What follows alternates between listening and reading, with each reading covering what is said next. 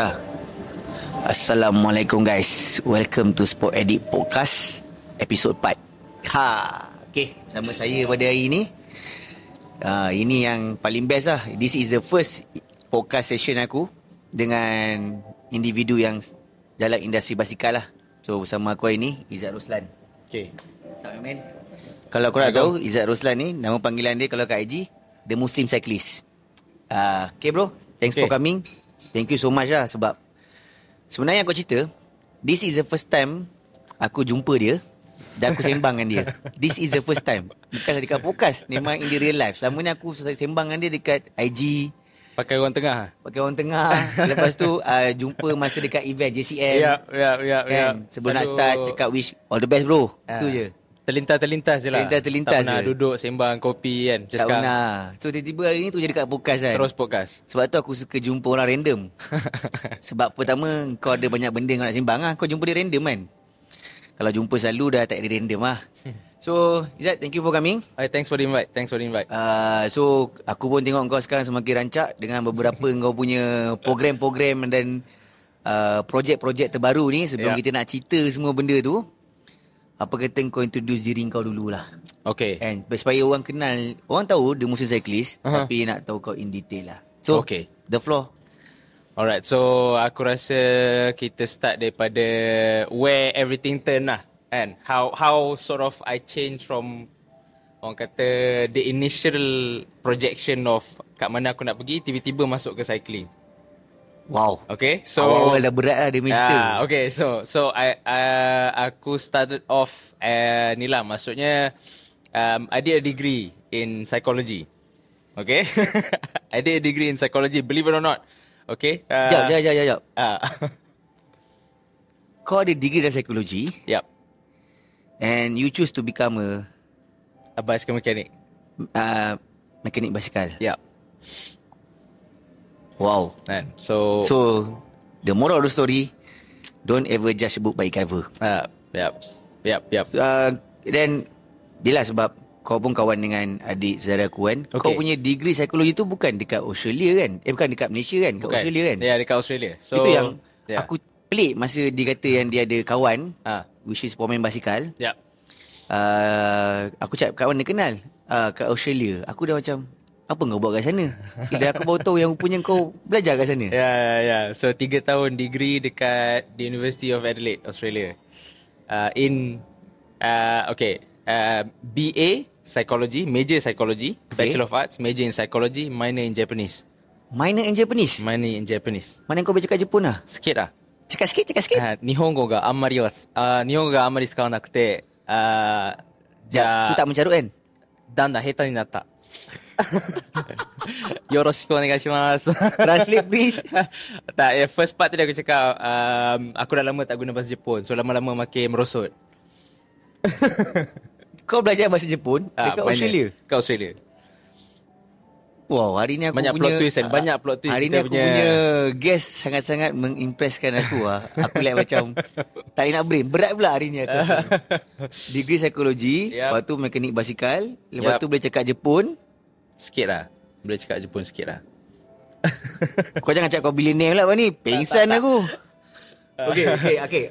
Since kau dah cerita pasal kau punya ni kan. Okay. Boleh tak kau cerita macam mana experience kau lah. Dari tadi kau dah cakap degree psikologi kat Australia. Lepas tu kau jadi mekanik. So journey kau kat sana lah sampai kau balik Malaysia. Yes. So 3 tahun buat degree. Kemudian dekat Adelaide. Lepas tu the remaining 5 years. So aku total 8 tahun dekat Australia. And so the remaining 5 years lepas habis degree tu aku duduk dekat Brisbane lah. Kalau orang tak kenal Brisbane, dekat dengan Gold Coast lah kan. Dekat dengan Gold Coast. Dekat sana aku 5 tahun lah jadi mekanik basikal dekat Australia kan. Okay. So 5 tahun kau mekanik basikal. Kenapa kau pilih career path kau as a mekanik basikal sedangkan kau kat Australia belajar as a psikologi lah. Kalau kata tak ada, biasanya kalau orang kata tak boleh belajar lagi pun, biasa orang kalau kat Australia dia akan jadi cleaner, dia kerja supermarket. Kan kau tiba-tiba choose mekanik basikal kan. Basically lepas aku habis degree 3 tahun tu, aku kahwin kan. Masa tu umur 22. Oh. Okey. So kahwin. Biasa kahwin umur muda banyak benda tak ada lah. Kan? Duit tak ada, rumah pun tak ada lagi, kereta pun tak ada, apa nothing kan. Kau pun tak ada kerja. Literally kau baru habis kau kat Australia tu kau belajar, kau dapat scholarship ke macam mana? Scholarship JPA. JPA? Okey. Kau nak tahu SPM ke? Tak payah. Kalau scholarship JPA tak payah tanya lah. So habis, so aku masa lepas kahwin tu orang kata nak sara keluarga kan, nak small sara family keluarga kau kan. So nak sara aku dengan bini aku kan. Kerja jadi cleaner juga jadi maknanya stigma tu betul lah. Betul. Jadi cleaner juga dalam beberapa bulan dekat jadi cleaner dekat universiti. Jadi beberapa bulan aku jadi cleaner. Lepas tu nak dijadikan cerita, aku ada accident basikal. So maksudnya aku tengah kayu, lepas tu kereta masuk simpang. So aku accident, aku ada shoulder injury. So aku tak boleh kerja jadi cleaner. Yelah kau nak mop nak mop, nak angkat tangan apa semua tak boleh. So aku tak boleh nak jadi cleaner.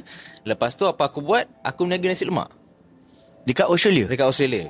Aku masak, aku hantar. Sebelum wujudnya apa kat sana Uber lah, Grab, food ke apa benda ni semua, aku menghantar naik basikal. Kau jual nasi lemak dekat Australia. So boleh search lah aku punya cerita dekat bulan ke apa ke. Boleh cari. Izzat Roslan nasi lemak. Okay guys. Dahsyat. Lepas tu? And then lepas tu lepas tu bila fikir macam aku nak kena start, aku muda, aku nak kena start fikir career. Nak kena start fikir career, dan aku nak career tu benda yang aku minat. Kan? Setengah orang dia career tapi dia hari-hari pergi kerja, dia menyampah dengan kerja dia. So aku tak nak vibe tu. Aku nak benda yang aku passionate about. So basikal lah masa tu. And aku very passionate pasal basikal, pasal the sport of cycling, dan particularly masa tu the tech behind a bicycle lah. Maksudnya macam gear tu berfungsi. Benda tu lah pasal the bicycle itself kan. Teknologi yang the technology of the bicycle tu kan. So orang kata that's it lah kan. Let's make this a career. Lepas tu dekat Brisbane aku pergi private institution untuk belajar jadi mekanik lah. Buat CJ lah selama 2 minggu. CJ tu 2 minggu. Maknanya it's a short course lah. Dia bukannya macam pergi UCI punya registration. Bukan. Sebab kalau kau nak pergi UCI tu kau kena jadi mekanik dulu. Betul. Tu aku tanya tu. Sebab dia kena jadi mekanik, lepas tu kena ada experience wise, lepas tu kau kena hantar semua. Mahal juga kos tu. Sebab adalah member yang kat MSN cakap kos tu macam agak expensive lah. So lepas kau ambil course tu 2 minggu tu? So 2 minggu, lepas tu start dulu buat kerja dekat rumah, advertise. Kalau macam dekat Malaysia ni dekat mudah lah kan. Kita advertise kita punya business apa semua.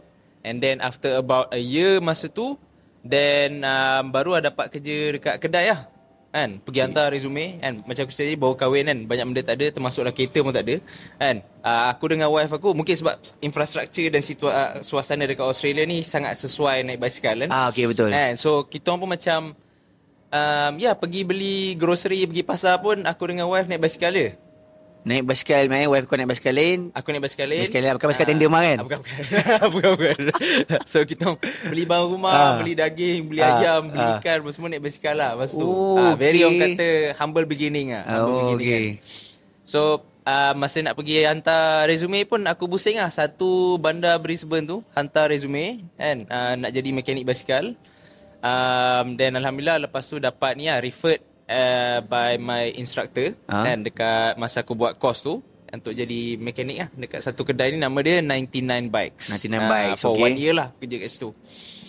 And then it goes downhill from there lah. So maknanya kau balik Malaysia ni sebabkan kau dengan wife kau dah habis belajar lah. There is the reason you. So I guess to be exact, because of COVID lah. And kita orang in the middle of PR punya application, and both aku dengan wife, and dah bayar pun registration and everything, and then because COVID happened, they basically put everything on hold, and at that point kita orang dah tak ada visa, nak habis lah masa tu. Grab visa dah nak habis. So we have no means of staying, so kita orang decide untuk pack up and start a new life dekat Malaysia. So maknanya kalau hari tu tak ada COVID, maknanya aku pun tak dapat jumpa kau lah. Itulah. Kau dah dekat Australia and live kau kat sana lah. Yap. Okay, interesting. So, So macam okay, since kau dah betul bila kau balik Malaysia, kau sambung kerjaya kau juga sebagai bike mechanic kan? Yes, Kau start dengan bike artisan. Lepas tu paling baru kau kerja dengan kau punya new project which is Grupetto kan? Ya, Nanti kita cerita pasal tu. So daripada Australia, so kau dah kerja pula kat Malaysia. Apa pandangan kau ataupun perspektif kau tentang cycling industry dekat Malaysia dari segi culture, dari segi people, dari segi etika kerja? Apa yang kau dapat nampak perbezaan dia ataupun apa yang macam mungkin culture shock untuk kau? Okay. I think the biggest culture shock is traffic lah. Traffic Malaysia. Traffic ni kita kena cakap berlapis sikit. Pasal baru itu aku nampak ada satu video viral yang kena langgar belakang kan. Aku baca komen pun aku dah macam okay. As a cyclist and as a orang bawa kereta aku macam speechless jugalah. Komen-komen yang aku baca tu aku lihat macam wow, marahnya diorang. To be fair, benda tu berlaku juga. Orang kata the rage, orang kata bergaduh antara motoris dengan cyclist tu dekat Australia, it's still a thing. Walaupun government is or the authority spend banyak duit untuk bina infrastructure and everything, yang buat bicycle lane, buat orang kata repair stand kan, in the middle of bicycle lane letak orang kata air water filter kan. Ada water filter? So technically kalau in most bicycle lanes dekat Australia, kan, kau boleh top up air kau. Dekat sana dia buat macam mana? Dia macam ada kowe ke? Bukanlah kowe, tapi kau tahu macam kau pernah pergi park KLCC ada air pancur. Okay. Sorry. Water fountain tu. Water fountain tu. So berkata kalau ada bicycle lane, so basically kau technically tak payah pergi stesen minyak beli air. Yes, betul, tak payah berhenti turun beli air. Kau just bawa botol lain kau refill je. So tu okay, balik pada traffic tadi, inilah maksudnya traffic lebih kepada macam aku nak pergi kerja. Faham tak? Kat sana bicycle is a means of transport untuk kau avoid traffic. Betul. And so kat Malaysia ni sebenarnya kau kena macam mana cakap lah, satu banyak jalan ke sini semua jalan besar. High speed punya betul. Kan? High speed punya traffic kan. So tu I guess that's number one. And then number two is the work culture lah. Kat sana habis lah. Kan? Maksudnya kau tak kisahlah kau kerja apa. Kan? So they are very structured lah. Kalau kat sana memang pukul 9 masuk, pukul 9 dia orang start buat kerja. Dia orang tak ada pergi keluar beli air ke apa kan. Dia memang buat kerja kan. Even aku masa jadi mekanik tu pun tengok phone pun kena marah Mat. Tengok phone pun kena. Maksudnya kerja. Maknanya yelah, itu etika yang dipraktikkan oleh kat sana lah. So maknanya bila aku faham. So itu in terms of work culture lah kan. Work culture kat sini lebih aku dah macam kau kerja lama tapi kau chill. Kau tak macam faham. Kat sana macam kau kerja, let's say macam aku dulu kerja kan 10 to 6 kan, memang kau kerja lah. Kau break, memang kau break time kau break tu je. Lepas tu dari segi customer macam mana? Customer ni kau dengar ni. Customer ni yang paling best. Okay, so customer kat sana cycling ni it's more of a lifestyle. Okay. It's more of a lifestyle, not purely orang kata, aku tak tahu macam mana nak quote benda ni. It's not a place where people show off. Faham? Aku tak tahu macam nak lapik benda ni. Dia tak payah lapik, dia cakap je senang cerita. Orang kat sana dia tak batak. Dia tak batak. Macam tu lah. Dan ramai juga orang kat sana dekat Australia yang beli basikal is as a means of transport. During weekdays dia kayu, tapi dia tak on weekend dia tak pergi group ride ni ke apa ke, tak ada. Banyak juga orang yang macam tu lah dekat Australia. Maksudnya dia beli as a means of transport. Macam kita beli kereta kita. Okay, so maknanya dia memang menggunakan basikal dia on the weekdays daripada point A ke point B. Yes. Tapi bila on weekends dia tak kayu pun dengan guru community sebab dia kata dah menyampah nak kayu basikal. Padahal dia dah pergi kerja pun naik basikal. Macam tu lah. So banyak macam tu. So dari segi macam ni dari segi macam culture macam customer kat sana. Dia macam Malaysia tak? Hantar basikal hari ni nak semalam. Kat sana semua appointment base. Kat sana semua appointment base. So appointment base. So maksudnya kau tak boleh show up and cakap nak servis lah, aku tunggu. Memang tak lah. Oh, memang tak ada lah. Tak ada. So you have to book an appointment untuk hantar. Tapi kat sana efficient lah. In a sense, okay, kau book hari Selasa. Kau hantar hari Selasa, Selasa petang kau dapat. Oh, sama jugalah macam Malaysia. Cuma kat Malaysia tak payahlah book. Kata aku nak hari ni sama juga konsep dia. Cuma masalahnya kat sini, kau tengah buat basikal lain. Dia datang dekat muka kau. Bang, saya nak hantar servis saya bang. Saya duduk Johor ni bang, Putrajaya. Takkan nak datang balik bang. Tu cerita dia kat Malaysia ni. So kau pun, yelah bang. Yelah. Oh, tapi aku ada seorang pomen basikal juga. Nama dia Joe Pedal. Oh, tu pomen ke? Dia pomen juga. Dia nak hantar basikal, kena pergi rumah dia. Okay. Yang paling best, bang boleh collect tak? Saya tak boleh drive. Kena pergi juga. Dah budak tu kena hantar kat rumah dia. Budak tu tunggu kat rumah dia. Dia repair. Lepas tu dia kata, okay bang boleh balik lah. Sama lah, by appointment ke. Tapi sebab apa? Sebab Joe tak boleh collect pada rumah. Oh, macam tu maknanya dia punya, apa yang aku boleh katakan, dia punya efficiency tu memang diorang praktikkan dalam semua industri lah. Biasa kita dengar kan macam, biasanya kita macam kalau kita dengar kedai basikal, alah ambil remeh lah, jumpa hantar drop, okay bang nanti saya datang balik. So maksudnya dekat Australia tu tak ada lah. Kau nak, kau kena book appointment pun book by online lah.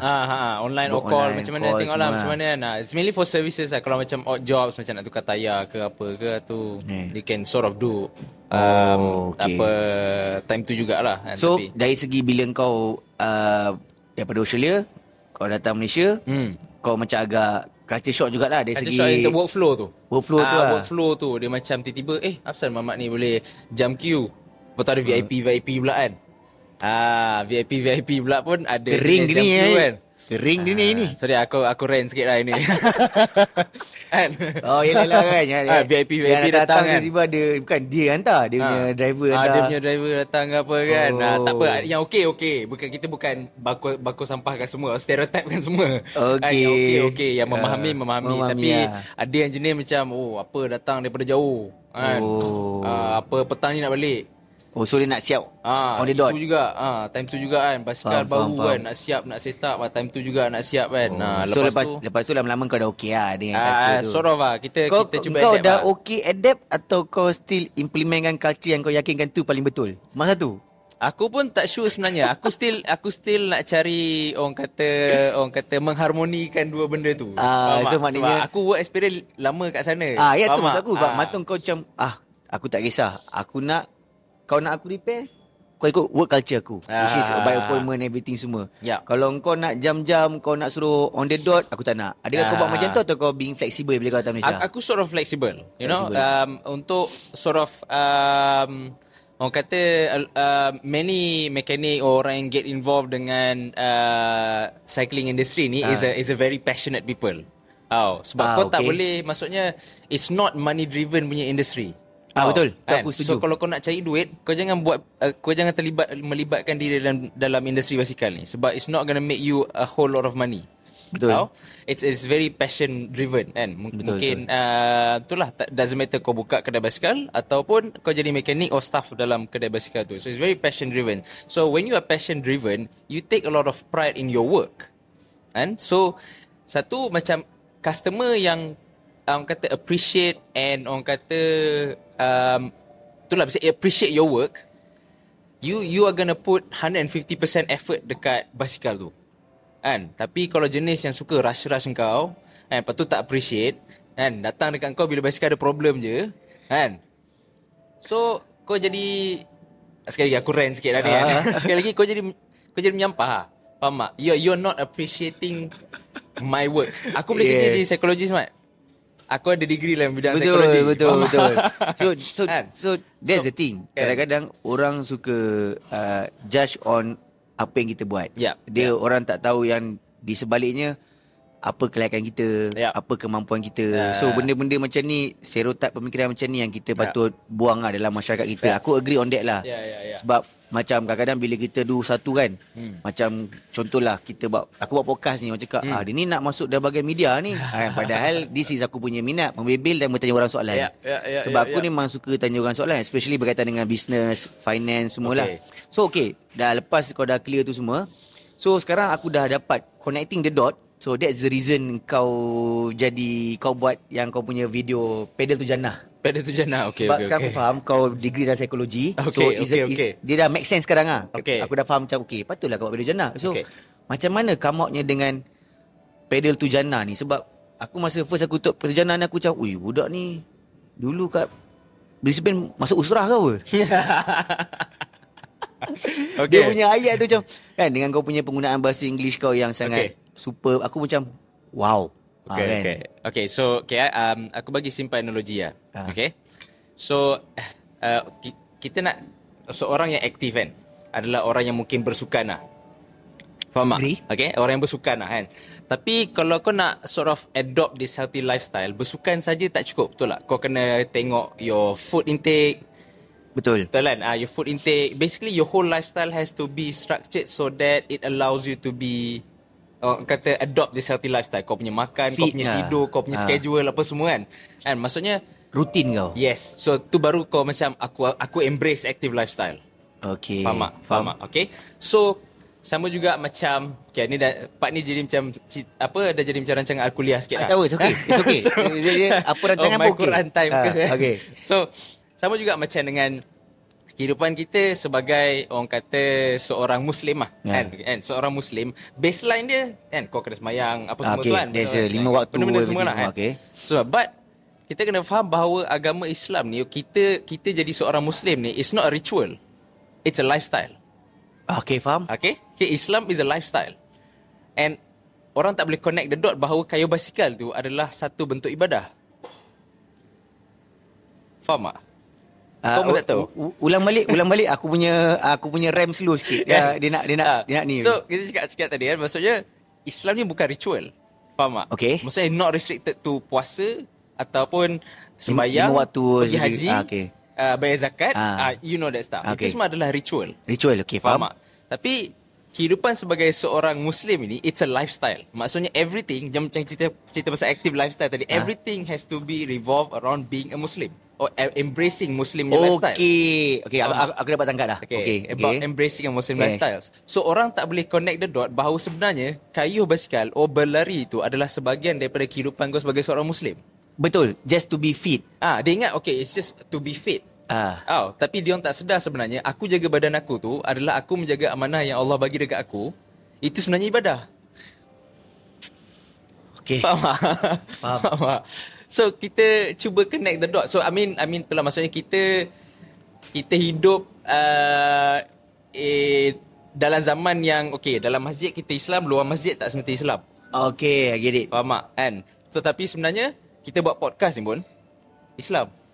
Betul, sebab kita menyampaikan kebaikan. Kita share tentang, betul. Kita jaga makan kita pun sebenarnya is a part of being a Muslim. Yes. Kita embrace active lifestyle pun is part of being a Muslim. So my job here and the whole idea of Pedal to Jannah is to connect the dots. Kita ajak orang kayuh, kita tak rasa macam benda tu adalah satu bentuk ibadah. Tapi sebenarnya itu adalah ibadah. Kita ajak orang kayuh, dia pahala dia kayuh, kita dapat. Tapi kalau yang ajak dia kayuh, waktu kau drop dia, tu pahala ke dosa tu? Kalau dia dosa atau pahala itu adalah tugas Allah SWT. Kau dah drop orang, lepas tu kau cakap macam tu. So kita kena bimbing dia. Aku nampak gambaran ke mana sebenarnya aku nak pergi. So maknanya it's like a dakwah yang kau nak sampaikan tapi dalam bentuk aktiviti yang sihat. Actually aku suka sebab tu masa yang kau buat Pedal to Jannah tu, aku macam wow, cool lah kan. Lepas tu dengan penggunaan bahasa Inggeris kau yang superb kan, Australian slang ni kan, aku pun macam wow. Tapi macam jadi aku dah faham lah kenapa kau nak buat Pedal to Jannah, sebab kau pun background psikologi. Jadi kau ada thought kau sendiri, pemahaman kau sendiri kan. That's good lah. Okay, so baguslah apa yang kau buat Pedal to Jannah tu, aku dah faham lah. Dan aku pun dah connecting the dot. Maknanya kau dengan degree psikologi kau, kau sambung, lepas tu kau buat Pedal to Jannah. Okay, so aku just recently lah aku tengok kau punya IG, kau pun come out dengan new project kan. Okay. Grupetto kan. Yes, Grupetto boleh ni. Ui, siap bawa baju. In brand sikit lah. Belakang siap tulis Grupetto. Pusing sikit. Nampak tak Grupetto. Okay. So boleh tak engkau ceritakan sikit apa Grupetto ni? Sebab based on apa aku tengok dekat IG je, aku tengok macam nak kata kedai basikal pun boleh, nak kata rehab center pun boleh. Jadi macam daripada mana datangnya idea dan siapa yang belakang tabir untuk Grupetto ni lah? Maybe orang pun nak tahu kan, sebab bila dia dah launch nanti. Dah launch belum? Well, basically the idea, the brand, the activities apa semua dah berjalan lah. Cuma the center, our clubhouse tu. Oh, dia clubhouse lah. It's a clubhouse. So the clubhouse tu still in renovation. So hopefully end of September siap lah. So maknanya by Oktober dah boleh run full lah. So ceritakan sikit Grupetto ni. Okay, so Grupetto ni kan, so kita bawa idea. So it's basically this idea came about daripada saya sendiri. Kan, daripada saya dengan juga kawan saya Muhammad Zamir lah. Zamir. Oh, okay. Zamir kan. Dia pun banyak buat konten juga. Yes. So this is the idea yang kita orang sort of grow lah kan. Basically for the past year and a half. Dan kita berfikir macam mana kita nak complement the industry. So how do we... Dah lama ke idea ni? Maksudnya kita dah brainstorm lama dah lah. Okay. Kan? Many phone calls masa aku sangkut dalam jam tu, call dia sembang sepanjang-panjang jam tu. Kan? Macam mana kita nak ni kan, maksudnya how do we grow the community? How do we empower? The word is how do we empower the cycling community. Cycling community kan. So aku dengan Zamir banyak brainstorm lah kan. Okay. So it started off dengan nama. Kita fikir apa nama, idea yang kita nak bawa dan nama yang sesuai kita nak implement ke dalam kita punya clubhouse ni lah kan, our clubhouse lah. Apa maksud Grupetto tu? Okay, so aku nak start kat situ. So Grupetto ni kan, kalau kita biasa dengan perlumbaan basikal lah kan, perlumbaan basikal dan especially on the mountain stage lah. Kalau kita tengok Tour de France ke sekarang Vuelta kan. So biasanya akan ada 3 group. Okay, satu breakaway kat depan ni. Kan, breakaway kan, maksudnya yang pecah daripada main peloton, main group. Untuk basically sama ada dia nak menang sendiri atau ada tactical apa semualah kan. Lepas tu is the main peloton. Main peloton is the main group lah. Okay. Dan breakaway dengan peloton ni, diorang ni masih berlumba. Technically masih berlumba. Ada tactic going on and everything. So they technically still racing. Kemudian ada satu group ni, Grupetto kat belakang. Bahasa muda dia orang kena drop lah. Bahasa kita lah, orang yang kena drop lah. So Grupetto ni. So bila kita Grupetto ni sebenarnya dia ni group yang dah tak lumba dah sebenarnya. Dah tak lumba. Grupetto ni dia dah tak lumba dah sebenarnya. Tapi dia masih dalam that race. Masih dalam race, tapi they are not chasing placing ke apa ke, dia dah tak kejar benda ni. Dan dia akan ada banyak-banyak team dalam tu. Tapi dia akan pilih satu orang untuk set a pace kan, supaya semua orang dalam Grupetto tu sampai finishing line within cut off time.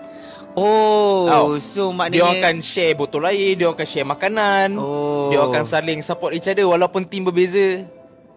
Faham. And the whole idea is kita semua kena habis supaya kau boleh naik untuk the next race. Kau boleh sama next race macam tu. Faham. And so that's the whole idea for Grupetto, and that's the vibe yang kita nak bawa dalam clubhouse. So vibe dia nobody left behind.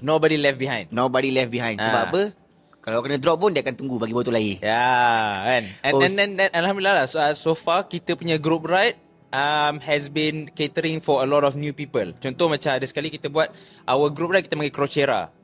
Bahasa Itali lah. Crociera maksudnya cruise. Bukan speed lah kan. Bukan speed kan. So kita orang buat, ada sekali itu Zamir lah, dia conduct satu ride daripada Semenyih ke PD.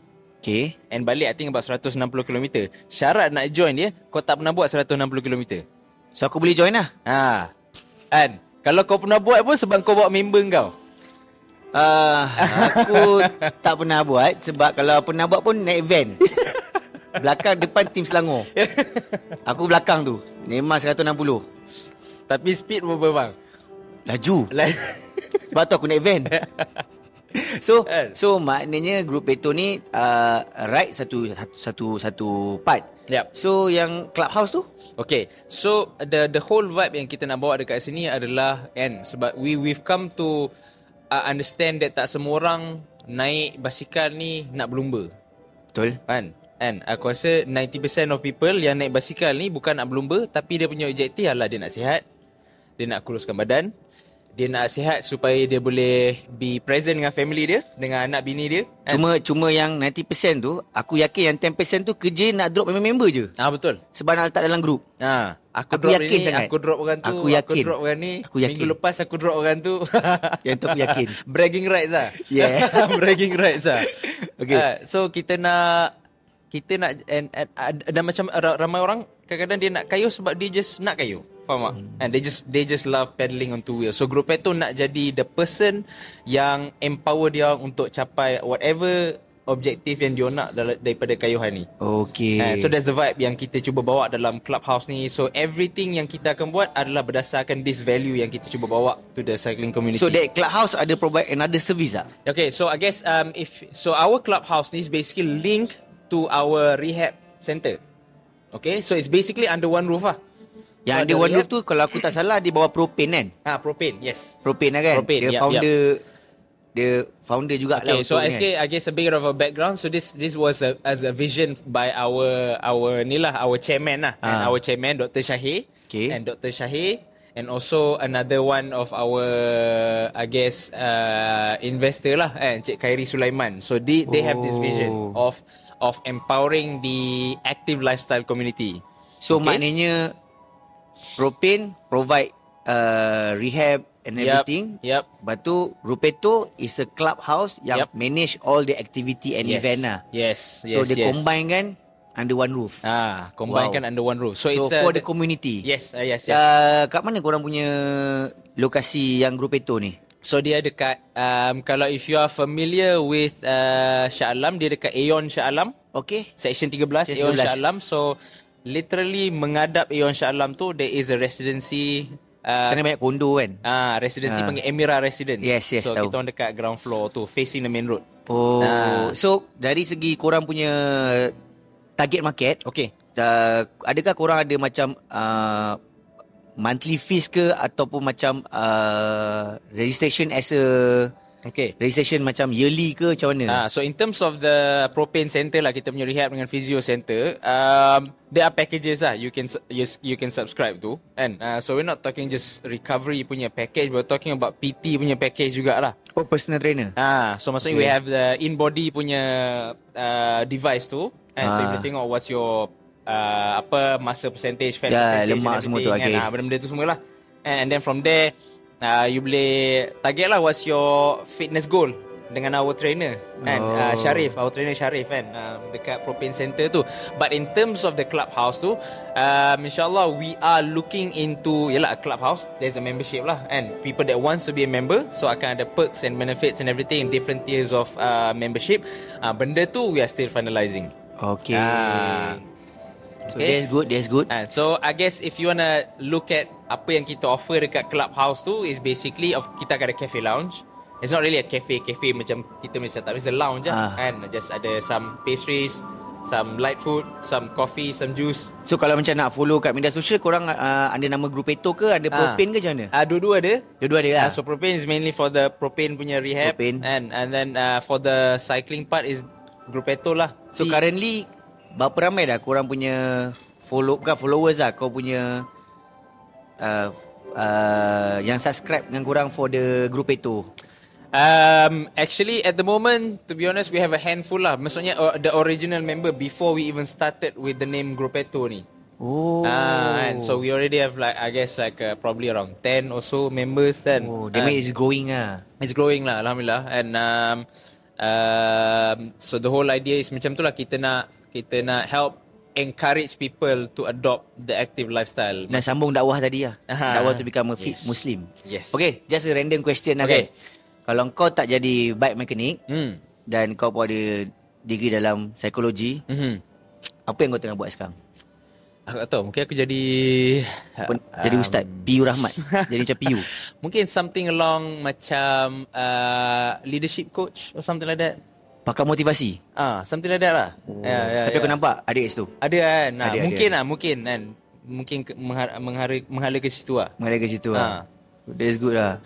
So currently kau memang fokus on the Grupetto, propane, and still a bike mechanic lah. So Grupetto pun also provide services of the ada bicycle workshop dalam tu. Bicycle workshop lah. Cuma kau tak menjual peralatan basikal lah. Kita orang kalau jual pun most likely all the consumables parts, macam tayar, tube, macam tu lah. benda macam tu, tube, saddlebag, CO2, CO2 biasa lah. benda macam tu, ada small parts lah kan. But not the big stuff macam frame ke, wheel set ke, group set ke. Faham. Okay, so kita try to complement the industry in that sense lah. Okay. Thank you bro for coming kat kita punya podcast. Aku sangat-sangat appreciate kau datang, dan aku pun banyak benda aku tahu daripada apa yang kau cerita kan. Dengan culture work, daripada segi kau punya commitment, everything semua, dan planning for next year project. Aku harap kau punya planning kat Grupetto tu menjadilah. Amin. Dan boleh menjadi salah satu benchmark untuk any cycling club, because now cycling pun aku nak kata dying industry pun sort of lah kan. Aku boleh cakap sort lah, of. sebab I mean, kalau kau tengok kedai basikal pun struggle. So sunyi kepada korang yang still cyclist ataupun yang mana nak berkecimpung dalam dunia basikal, support lah our local kedai semua kan. So tak payah repair sendiri, hantar je kat orang. Supaya kita boleh grow kat industri ni. Macam biasa kan, betul? Because industri ni dia macam satu kitaran kan. So bila kita support ni, so betul. Banyak lagi industri akan bangun. Contoh macam kau pergi kedai basikal, so kau tolong fix basikal. Lepas tu so everybody have their role to grow the economy, dari segi ekonomi kawasan tu, everything semualah. Sebab aku pun pasang-pasang kedai basikal pun quite struggle dari segi menjual produk basikal, tapi services dengan event semua aku tengok still okay lah. Banyak orang, banyak lagi race yang ada semua. Cuma hopefully kita support industri yang mana yang kurang okay supaya dia jadi okay. Okay guys, thank you so much coming. No problem. Aku appreciate sangat. Thank you. Banyak benda aku belajar daripada kau. Inviting. Okay guys, this is, kalau nak tahu, this is the first juga cyclist yang datang kat podcast. Memanglah kan, sebab baru episod 4 Yalah, kan. baru episod 4. Okay, faham. So hopefully lepas ni akan ramai lagi cyclist yang datang. Kita pun tengah fikir nak ajak siapa. Okay. Kita ajak pula yang kaki-kaki drop orang. Kaki-kaki drop. Ada macam mana perasaan ni bila dua orang kan. Saya tak pernah rasa macam tu kan. Saya tak pernah rasa. Selalu saya kena drop. Apa rasa drop orang. Okay guys, jangan lupa untuk follow, subscribe. So kalau korang ada apa-apa pertanyaan, persoalan ataupun benda yang korang nak aku share kan, just komen dekat YouTube channel ke, DM kat IG ke, kat mana-mana media sosial Sport Addict. So insyaAllah kita akan jumpa lagi di episod 5. Dengan siapa kita nak jumpa, nak cakap sembang-sembang ni, kita tunggu. Okay, ciao. Thank you bro.